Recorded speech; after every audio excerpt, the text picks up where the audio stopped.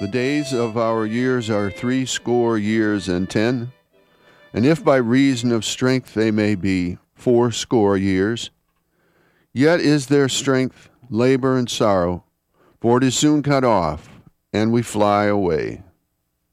From Psalm 90.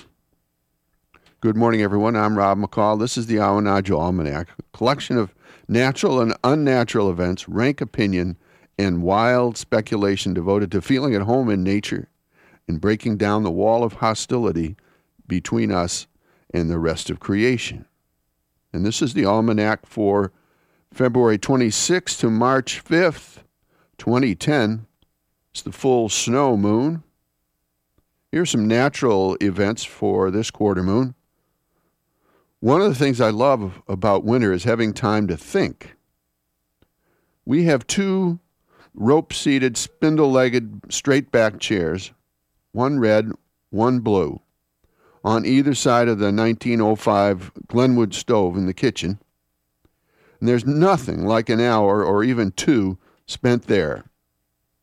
You know how they say the older you get, the faster time goes?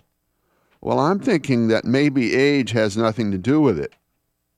See, time is a function of motion. If there were no motion, there would be no time. And like so much around us, the velocity of our lives increases year by year, though the length of them doesn't. I used to have a 1960 Dodge D100 panel truck that had a cruising speed of about 45 miles an hour.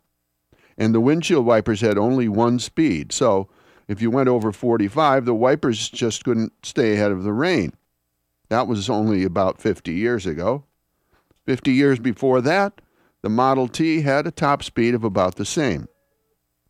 Now today, these couldn't be legally driven on interstate highways. They'd be a slow hazard. The great medieval cathedrals of Europe took 100 years or more in construction.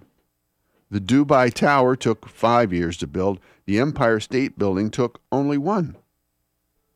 Olympic speed skating is shown on prime time, while the curling, which is much slower, is shown in the wee hours of the morning.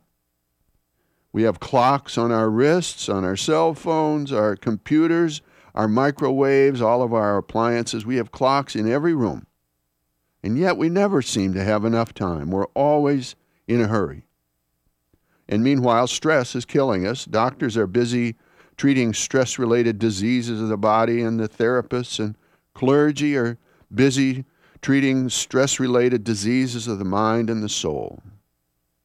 So to relax, we rush off to the airport to fly at 400 miles an hour to hectic vacation spots, and then we rush back home exhausted. We have no time for timelessness.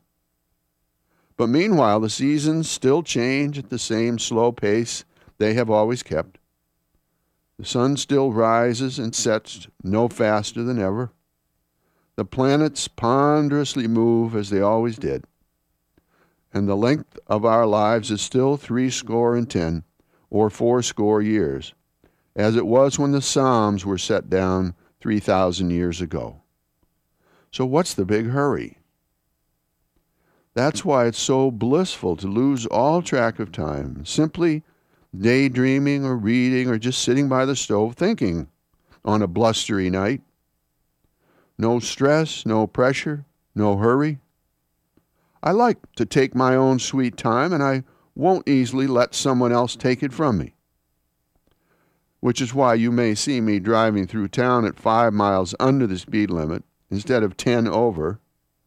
I'm thinking maybe I can add a couple of minutes to the precious life of that impatient driver on my tail. So here's a rank opinion. We evolved at walking speed, about 4 miles an hour. So do you want to live longer? Slow down. Do you want your children to live longer? Slow them down. Let them get bored now and then. Let them see you do nothing for a while. Walk and talk, sit and think. Squeeze all the juice out of every moment. Make some space in your schedule for eternity. You may live longer or you may not, but guaranteed you'll live better. And finally, here are a couple of seed pods for you to carry around with you this week. The first one from Eudora Welty.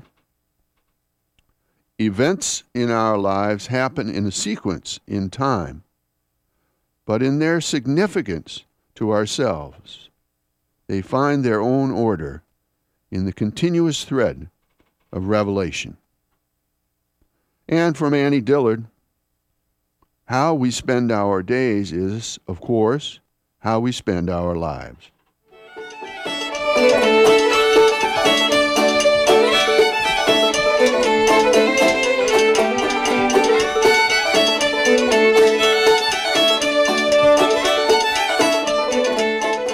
Well, that's the almanac for this quarter moon, but don't take it from me. Go out and see for yourself.